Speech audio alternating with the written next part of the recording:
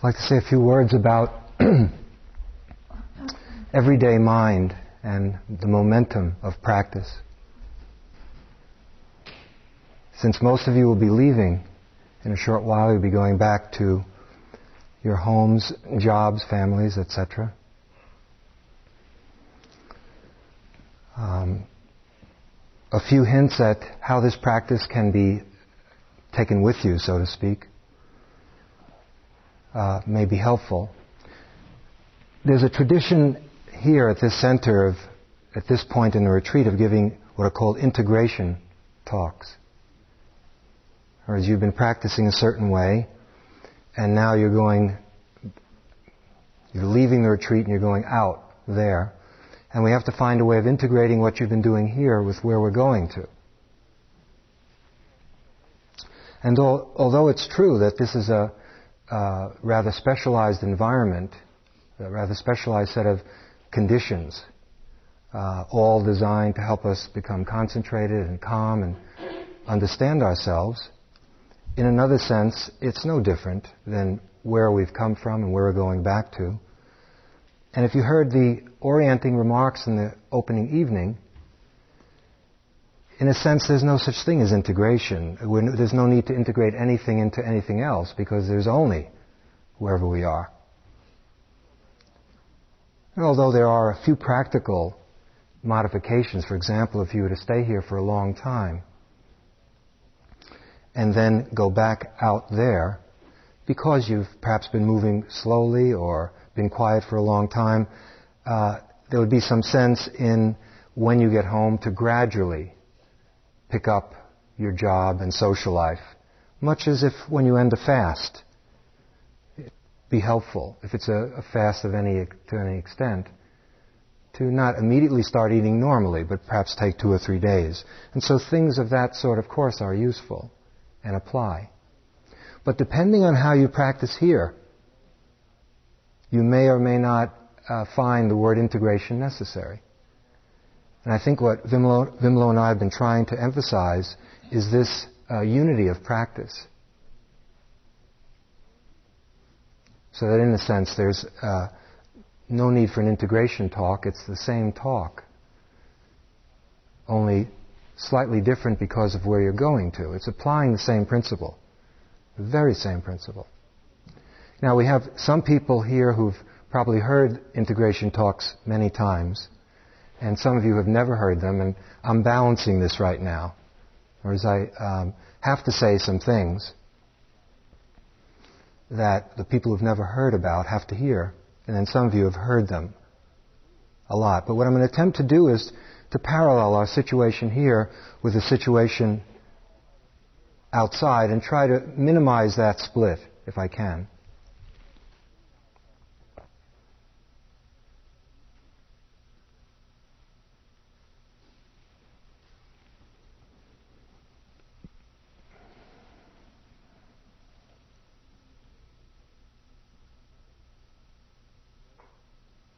If you remember the first Friday evening when we began, what was emphasized is bringing attention to everything that you did, and to maintain that same attitude, and to value the sitting and all the other miscellaneous activities equally. Okay, now a couple of days have gone by. Has that been true for you? I mean, probably there have been at least some time where it has not been true. Perhaps much of the time it's not been true. That is, we've really valued the sitting more. We valued the walking more and tended to be more casual about everything else. I don't know if it's true, but there's a fair chance that it might be true. I'd like to tell you a little story from an Indian story, I don't know if it's true, of a king who was a great yogi. In other words, he was able to both be a king of an empire or a country and a great yogi, a spiritual adept.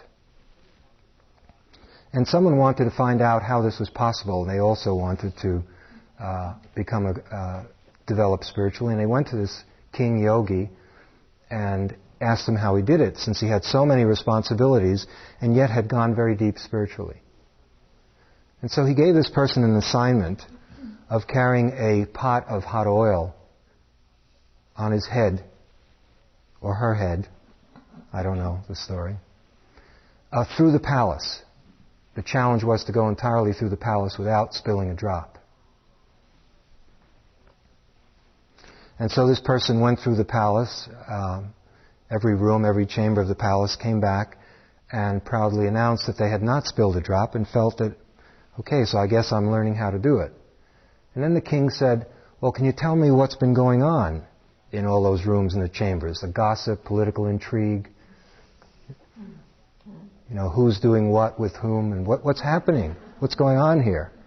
And he said, how would I know? I was so preoccupied with carrying this pot on my head, I haven't the slightest idea of what anyone was doing, or what was really happening in all these situations. So then the king said, okay, now go back again through the palace. And this time again, don't spill a drop. But also, when you come back, tell me where the action is. What's happening in this palace? And it's a little bit like that. In other words, there are versions of practice which can be rarefied, almost like being hothouse type practice, and which seem very cut off from what we have to do in the remainder of our life. And since all of us, or most of us, I don't know you all, are lay people who cannot come to retreats that often, much of our life, a huge proportion, 90% or more, is going to be spent in everyday mind. Just the ordinary mind of taking out the garbage, tending to shopping, washing, dressing, cleaning the house, studying, talking to your children, all the things that we do, sports, eating, everyday mind. And if our practice doesn't take into account that, in other words, if it doesn't take into account the fact that this is where we spend the bulk of our time, and if we only live to come to retreats like at Barre or other places, and then when we leave, we live off the memories of having been here and wear them like campaign ribbons. And some of you have been doing that. Well, no names at all, but some of you have been carrying retreats for a long time, like, I don't know, 3 years ago, the retreat I did, it was all bliss, but it isn't now. And then when we go back to where we live, we spend a lot of time trying to scheme and calculate to raise money and to arrange our schedule so we can come back for the next retreat. That is assuming that you enjoyed this or found it of some value. Not enjoyed, but found it of some value. In the meantime, that's a huge proportion of our life. And so, what I would like to suggest is that that's our challenge. It's both keeping that pot on our head, but also living fully, living a full life in an undivided way, and for that life to have spiritual significance. So there isn't this separation. That itself is a practice. Because the natural tendency will be to create the split because of the way images in abundance are around us. The Buddha is usually, aside from being a man, is usually in a seated posture, in art books and museums. And we have a notion of meditation as a fixed entity in a cave or in a retreat place of this sort. And yet our life is not spent in that form. A lot of it is not spent in that form. Just taking the retreat here, for those of you who have been here for a few days and those of you who are staying for the rest of the week, if you really practice being attentive in everything that you do, as was suggested, getting dressed, really being mindful as we dress, going to sleep mindfully. If your job is chopping the vegetables mindfully. If we really do that, all those small activities that constitute our day, then when we leave here, in quotes, to go there, in quotes, there isn't really that much of a gap. At least I've not found it to be so. I've practiced this way for many years. There are differences, of course. But I've not found the gap to be such that it even requires much conversation. Whereas if you don't practice that way, if what is seen as the practice is basically sitting, and then secondarily the walking, or as a formalized practice, what happens is when you leave here, of course there's a tremendous gap between here and there. We make there and we make here, and so we have here and there. So for those of you who are remaining, I would really like to encourage you to practice this way, just naturally and attentively. Take slowness. Slowness can be tremendously valuable. In this particular lineage, slowness is valued a lot. Probably most or all the teachers who teach Vipassana value slowing down when you come here. Doing the very slow walking, and sometimes what's suggested is the slow walking all the time, throughout the entire retreat, not just formal periods of walking. Eating very slowly, and in general, slowing everything down. And for those of you who have done that, you know that it can be invaluable. And a lot can be learned, a certain kind of precision and depth, and because our lives are so speedy, just that alone, just the slowing down, independent of any noticing that's going on, it can be very helpful. And that's one mode of practice. But if we reify it or deify it and think that slow is holy or slow is spiritual, I think we're making a big mistake, because slow is just slow. And fast is not spiritual, it's just fast. Now, I've done a fair amount of practicing in the slow way, and some years ago when I did a retreat here myself, I did a 3-month retreat basically by myself here, a personal retreat. And my practice was doing everything at the ordinary speed. In other words, just eating the way I would when I'm in Cambridge, just dressing the way I would when I'm in Cambridge, just taking walks the way I would when I live in Cambridge. But because this is also a very protected environment with a lot of encouragement to stay awake all over the place, I was able to practice being ordinary, if you know what I mean. I mean, it's kind of weird to think that we have to practice being ordinary or practice being natural, since I don't know what else there is. But I took that on as a practice, and it was not easy at the beginning, but there is a certain value in that as well. It's not to say that this is superior to the slow walking. It's different. They both teach different things. And each one of you has to figure out your own practice rhythm, and perhaps those of you who are staying on, we can talk about that. What would be most helpful for you at this point? For many people, a lot of slow walking and slowing everything down might be very, very helpful. But what I learned from that is that when I came back from here, and of course I did a lot of sitting, and did everything else at a normal pace and tried to stay alert in it. When I came back from here to there was really, I can't say there was a gap. And I found the quality of my daily life improved tremendously. I mean, I was still taking out the garbage. It's not that there's anything so wonderful about that. Or making my bed, or sweeping, or taking clothes to the cleaners, or whatever, but I was more alive in the doing of it. See, it's not the object. It's not there's anything especially magical about taking out the garbage. It's the quality of mind that we bring to it.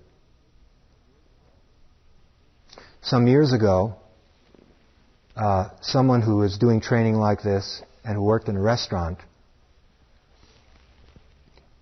chopping broccoli one time, heard these instructions over and over again until probably it was coming out of her ears, as some of you may feel, because I see some familiar faces. And one time in working in the restaurant, she really did it. In other words, she was chopping the broccoli and she was totally attentive to doing it, and came back to this group that we had and was ecstatic about how incredible it was, how alive she felt, and how wonderful it was just chopping the broccoli. Okay, then some people started asking questions, the gist of which was almost, well, where do we get this broccoli, you know? It's not in the broccoli.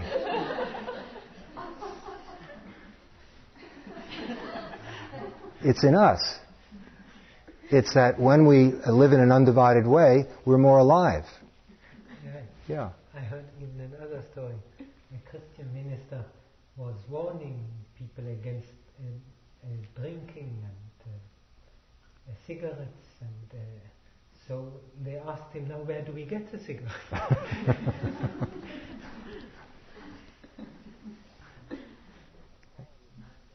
Okay, so it's a quality of mind that we're trying to develop and encourage one another to do. Now, this notion of momentum. Just have to see how much time I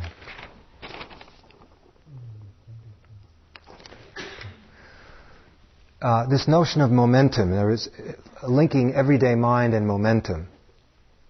Can you imagine the amount of time and energy we've all put in cultivating many of the qualities that we already have, some of which are, unfortunately for all of us, destructive, or they don't work. I mean, qualities of mind, ways of approaching people and things and actions and nature that are not beneficial.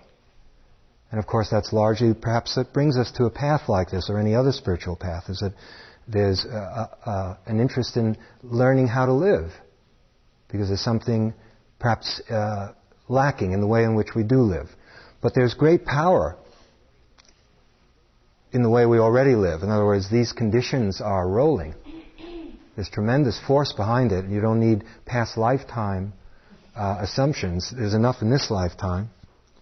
With these habit patterns, and particularly one habit, which is the habit of being inattentive, except when something special is going on, a special person or a special event, that has been so cultivated and reinforced that it's very, very strong.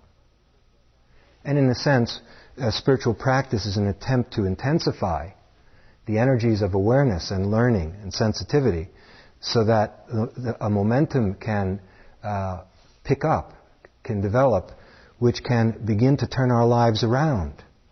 Now, when I use the word momentum, I don't mean we have to become like Mack trucks or steamrollers.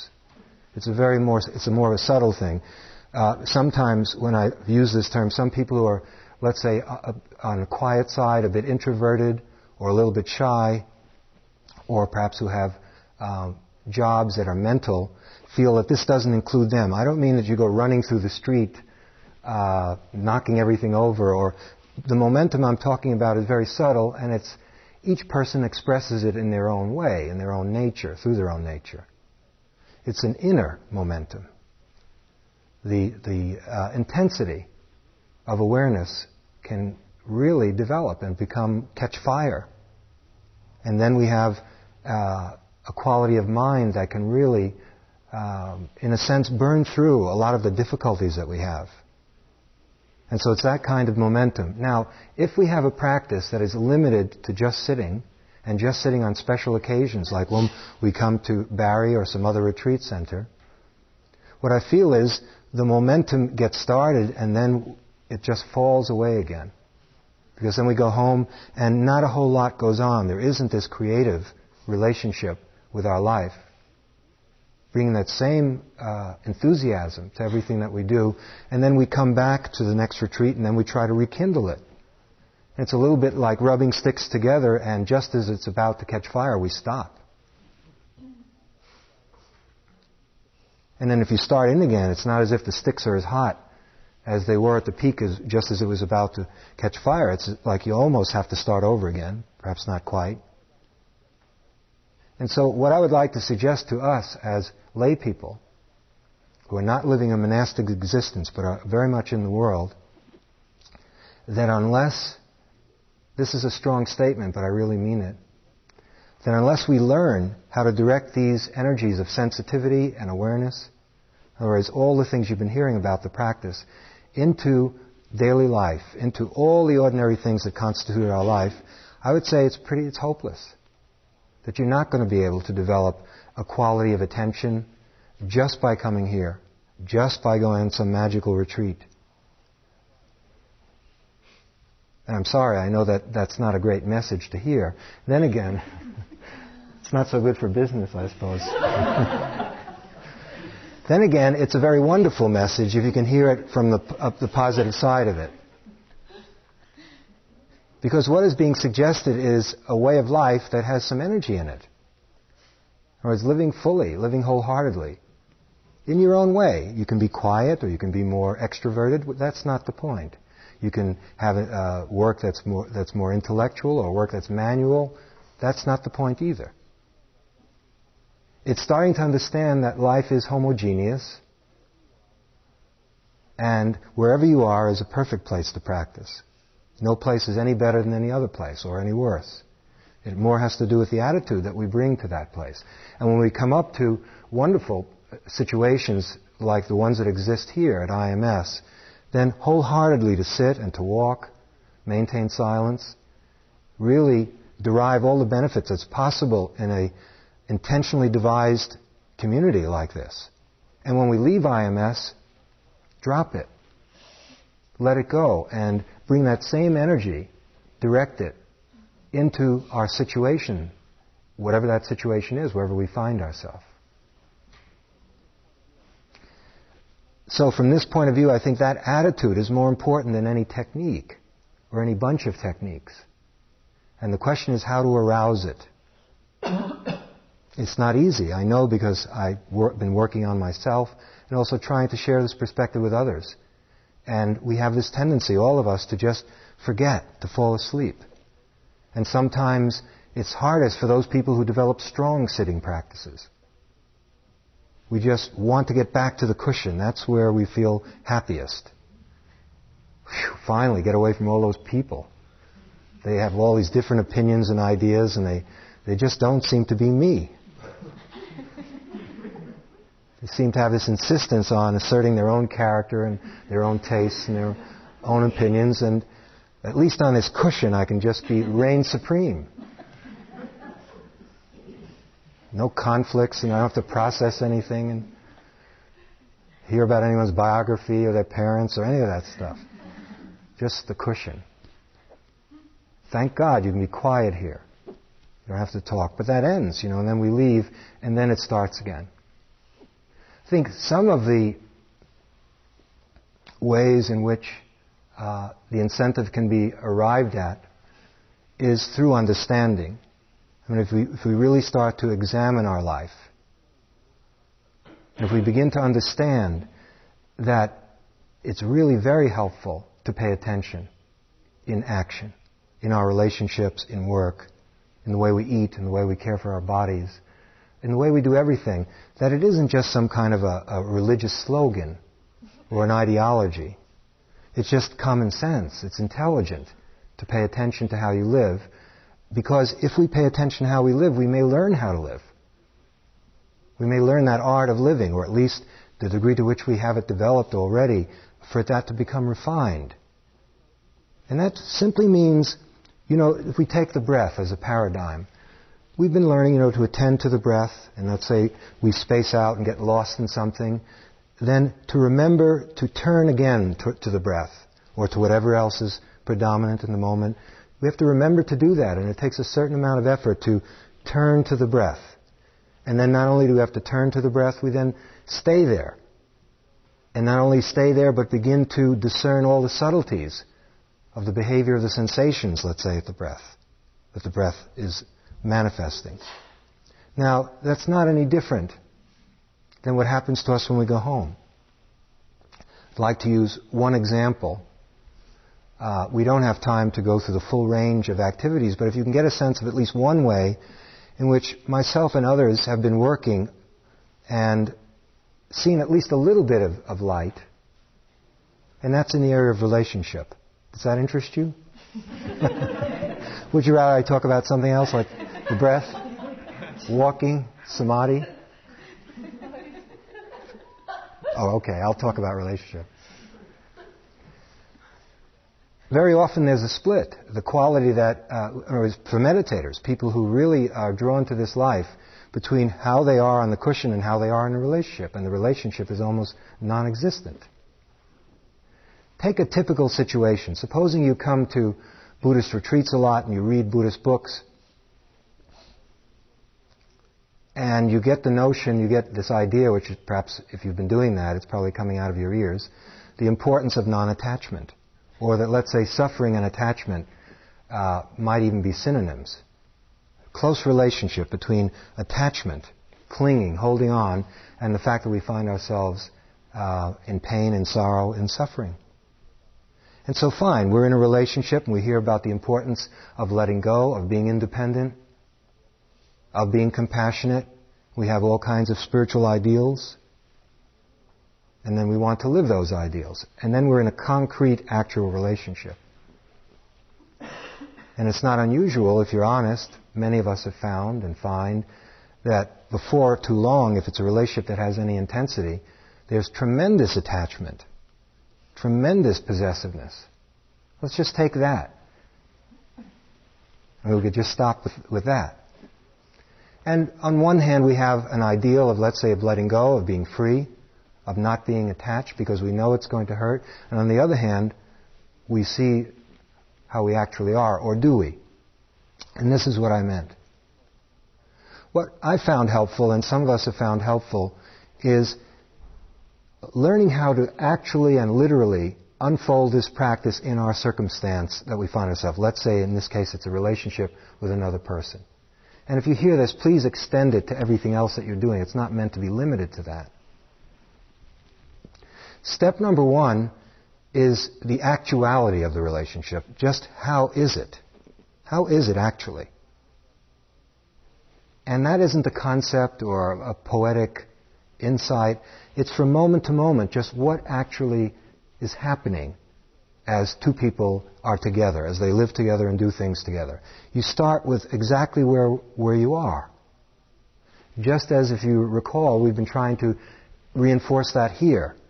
Many of the questions have to do with future times of gaining peace and all kinds of wonderful states of non-stress, etc. And usually instructions are, come back to the stress that's here. This is the fact, what's going on.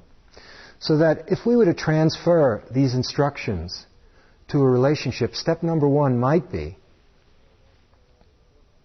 noticing that although you've read all these books and actually intellectually favor the idea of non-attachment, there you are, stuck as stuck can be. Incredibly attached, incredibly possessive. Your partner just looks the wrong way and you're hurt for a week. You won't talk to them. You know, what's wrong? Oh, nothing. You know, the silent treatment or the aggressive treatment. Some treatment. And someone has to be right and somebody has to be wrong and someone's good and somebody's bad. Heroes and villains and all of that.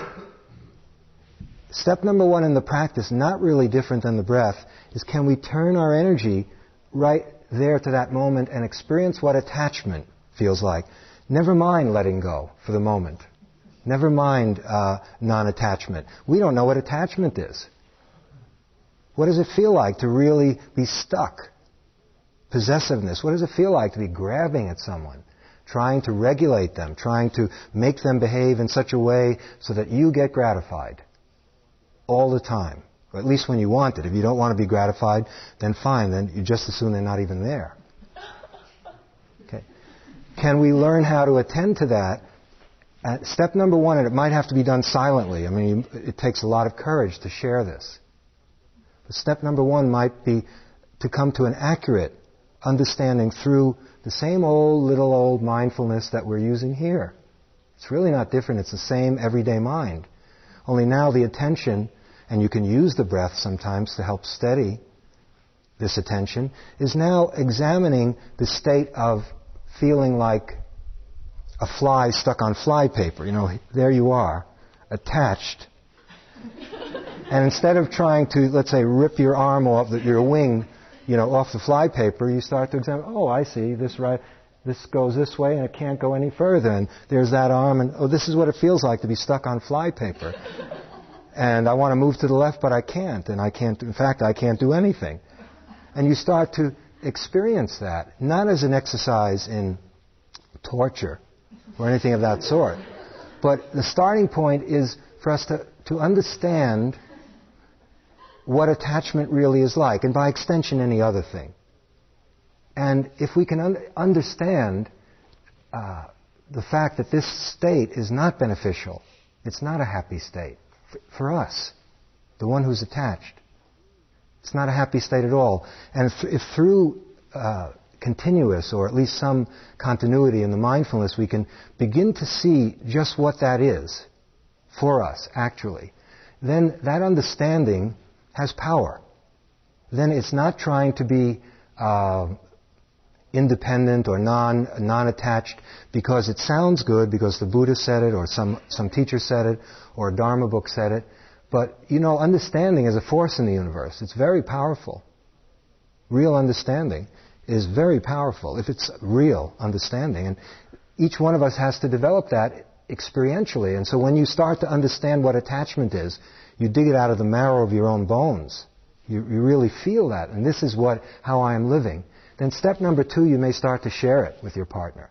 And that may be difficult, where you, particularly men, have a hard time sharing certain kinds of weaknesses. And so that takes great courage and austerity. Austerity used now in a very beautiful sense, meaning totally honest. Learning how to do that. And then perhaps if we're in a relationship, and hopefully if the partner also is interested in freedom and coming to some kind of freedom, there can be some kind of a creative exchange where we talk to each other about the actuality of our lives, which we learn through awareness, through a commitment to staying present, through staying sensitive, and through sharing what we learn. And it keeps changing. It's a very fresh way to live. So can you see that this is not less valuable than following your breath? I'd also like to say it's not more valuable. Now the reason I'm saying that is because if you understand what this perspective is suggesting, it means that whatever we encounter is our life. And so that if you're sitting following your breath, that is your life.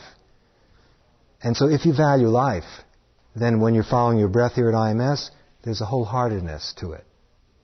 And if you're in a relationship, and when you're in a relationship, then it could become only natural for the same quality of interest and attention to be expressed there. Simply because that's how our life is being expressed at that moment. And then the next moment it's something else. And the content keeps changing. But now the focus is on life itself. Okay, to help this, one thing that can be very useful is to establish a daily sitting practice. Here it's easy because there's a schedule and all of us come here. And in doing that, we encourage one another and keep one another here. But when you get home, it often isn't as easy. And so what's very important is, if you can, to establish a daily sitting practice. And often the question is, for how long? And I've never been able to figure that out. I don't know.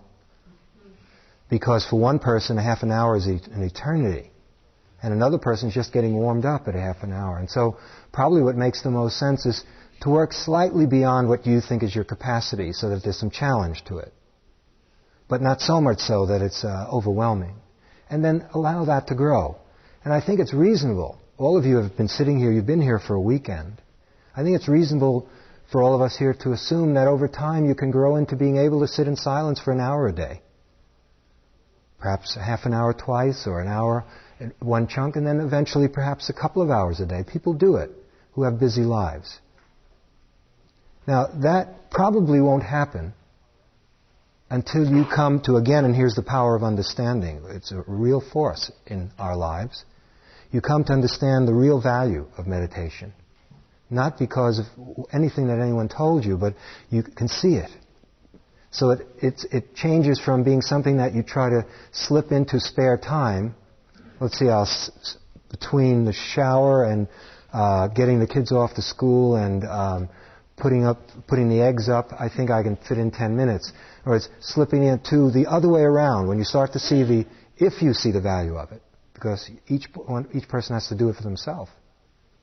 Then you start to rearrange your life so that you are sure so that you make time for meditation. And that often coincides with seeing areas of our life that are not fulfilling, but yet we live them out anyway. Things we've been doing for centuries, a long time, and they're not fulfilling. They're not interesting, and we even resent them, and yet we keep doing them over and over and over again.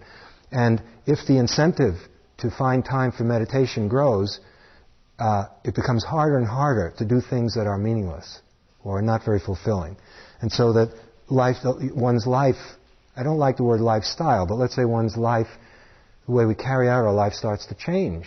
Our values change. And we protect awareness.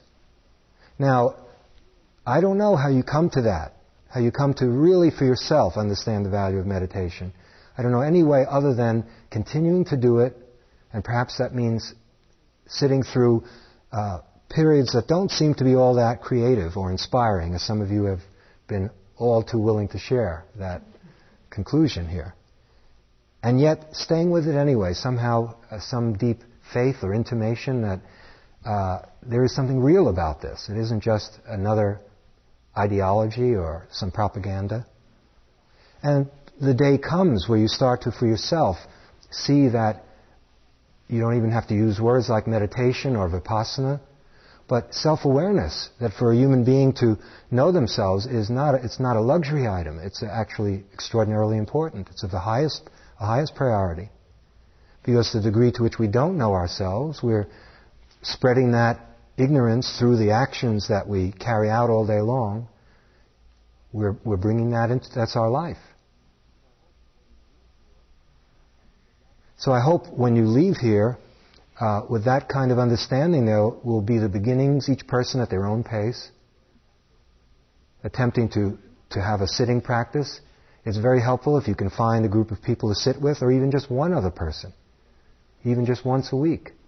If you can arrange, if you find somebody who's willing to sit with you for an hour, and just the two of you sit and perhaps just talk over what it was like to sit for a few minutes. To come to retreats periodically is very helpful. Those who've been doing it, probably you know that. From time to time to just leave certain things behind and to just come to places like Bari, some of the Zen centers that exist, some of the Tibetan retreat places. And to use that form skillfully. But not to see that as superior to daily life. And that's what I meant by seeing everyday mind as a way of developing momentum. Momentum that's really necessary if our life is to be turned around, for some real quality to come into it. Or if there already is a good deal of quality into your life, for that to become more refined. It's infinite. See, I haven't told...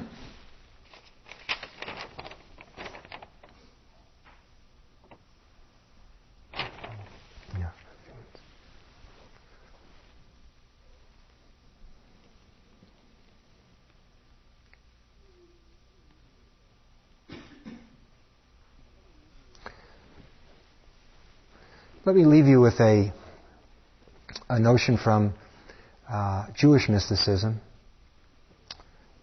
Certain that people call the Hasids. They had an idea that each human being is entrusted with God entrusts each human being with a small portion of the universe. Whatever it is, it could just be a corner candy store, a grocery store, as often was the case. And that's your realm. And in its own way, it's just as important as what the president or full professor or whatever it is. Each person is just as important. So you've been entrusted with a small piece of that universe, and your job is to treat it that way, is to really care for it. Give it great care and attention. Give it whatever it needs. And that, of course, includes the people in your life, nature, and the environment we live in. And perhaps that's another way of looking at it. It's another way of saying the same thing. Of dissolving this difference between what seems to be sacred and profane. So that we realize that all we actually have is this life. And if we feel that that's sacred, then obviously, wherever we are is equally valuable and equally a place to bring insight meditation into it. Okay. Now drop all of that and do walking meditation.